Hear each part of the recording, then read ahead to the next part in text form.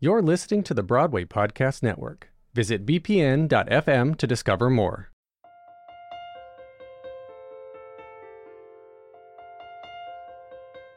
You're listening to The Ensemblist, the only podcast that shows you Broadway from the inside out. Welcome, I'm Mo Brady.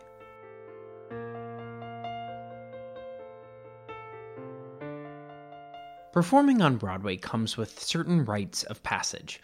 First costume fitting, first performance, first backstage birthday cake. But this year has brought a new rite of passage, visiting your darkened theater to clean off your dressing room station with the prospect of being unemployed for at least a year. Here to share the story of his experience visiting the Richard Rodgers Theater is Hamilton's Preston Mui. He joined the company in late January of this year, playing the role of George Eaker. Here to share the story of his first time back at the Rodgers in 3 months is Preston Mui.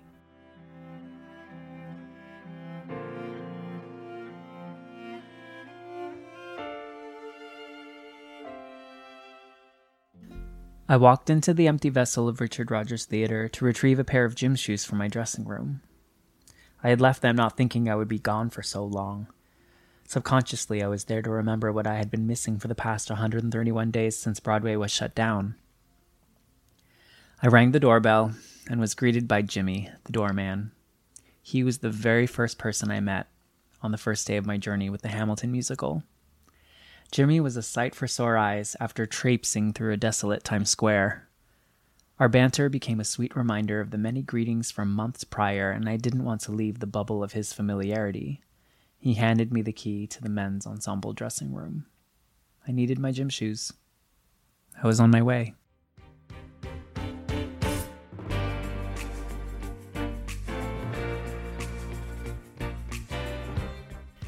Before my trek on the 4-story walk up to my station, I paid a visit to the room where it happens. The abrupt change of light was daunting, and I hadn't waited for my eyes to adjust before walking into the dark abyss. I passed the bar from my shot, neatly tucked backstage, walked under the stage left balcony, which we call the surround, and onto the turntable, frozen in time from our last turntable move on Wednesday, March 11th. With just the illumination of the ghost light, I could see all that I remembered. The red velvet seats, the ornate decor of the boxes, and the glow of the green exit signs. I turned around. The wooden set, the ropes, and I could swear I heard the distant memory of applause. I closed my eyes and took a breath.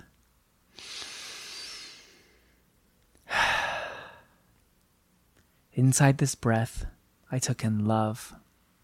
Love for the stage, love for this incredible show, and love for what I would only just realize is my home. I took in gratitude. Gratitude for this theater. Gratitude for all that I had gained in this space. And gratitude for, most importantly, my health. I opened my eyes. The shoes. I headed straight to my dressing room.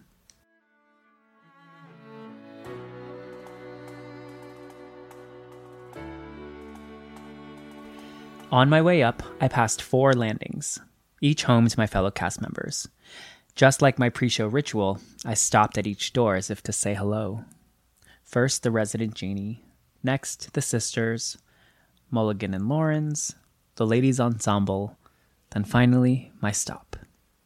I turned the key. On autopilot, I headed straight to my chair. This simple black chair had become my home. I sat down to rest my feet, and I looked in the mirror. A flood of memories washed over me.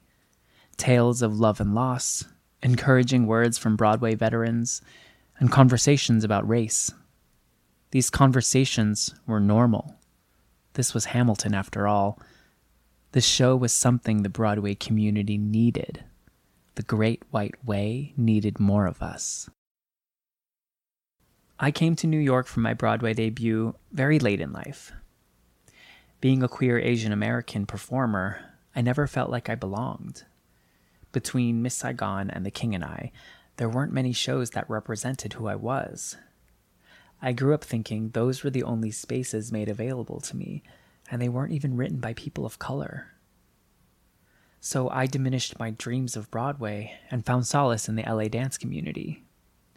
It wasn't until I saw Hamilton a few years ago that I thought I could claim my space on Broadway. There I was, watching a story about white people being performed by BIPOC actors.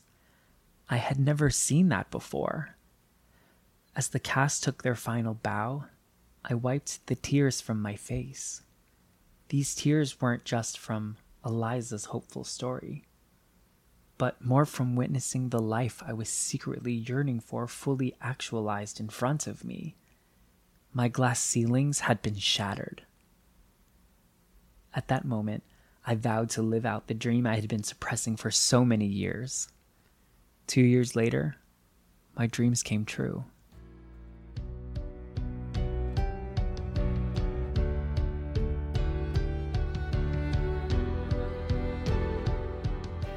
Now that I had arrived, we were forced into a shutdown, my dreams put on hold. But this moment has allowed me to see things more clearly. My presence in the show brings more visibility to the other young queer Asian kids needing to see themselves represented on stage. I am one of very few Asian faces on Broadway. Now I'm back in this chair with a profoundly new outlook on Broadway, and here, just as Hamilton did, I can plant my seeds of legacy. In this chair, I not only built a home, but I gained a family. My Hamilton family is made up of every skin color, unquantifiable love, and the binary and non-binary. In the current state of the world, that moniker of the Great White Way takes on a whole new meaning. Theater is a place where people from all walks of life come together to share our love for storytelling, music, and life. The stage is a common ground where we are all equals, each doing our part to make something beautiful to share with the world. It's more than just bodies on stage singing and dancing.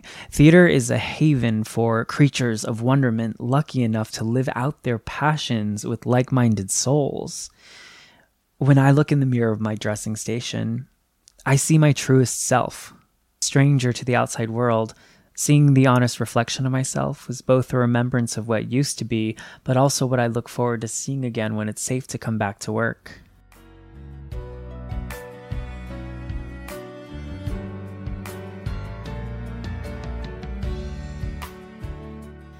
I packed up my things and it was time to go.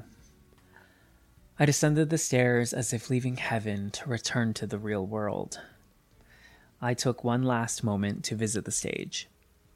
I got down on one knee and touched my fingertips to the floor. It was as if I was inserting a memory stick into a computer to download as much information as I could. This would likely be the last time I see this place in 2020. I wanted to take in as much as I could to fuel me into 2021. I am eternally grateful for Hamilton. I'm fortunate enough to have a show to go back to, while so many others aren't as fortunate. But I want to remind this beautiful Broadway community that we are all a family, and we will get through this. And when the lights come back up on Broadway, the light inside each of us will shine brighter than any marquee. And that marquee will be that much more colorful.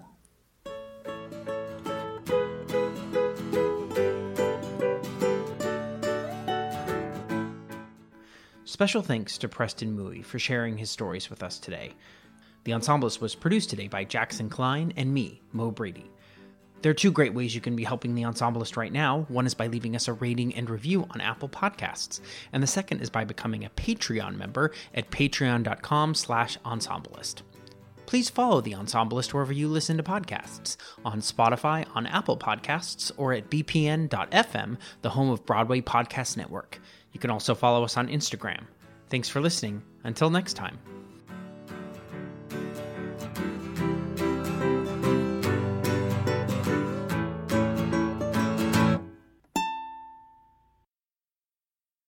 Hey, it's Leslie Odom Jr. here on the Broadway Podcast Network to tell you about the Rise Theater Directory, a program of Maestro Music. Rise is a national online resource designed to connect and empower backstage and administrative and creative theater professionals from underrepresented backgrounds. If you work or aspire to work in the theater community, this can help you find your next project. And if you hire theater professionals, search the Rise Theater Directory to find your next team. Create your profile now and get more information by visiting risetheater.org. That's theater with an RERISETHEATRE.org, because only together we rise.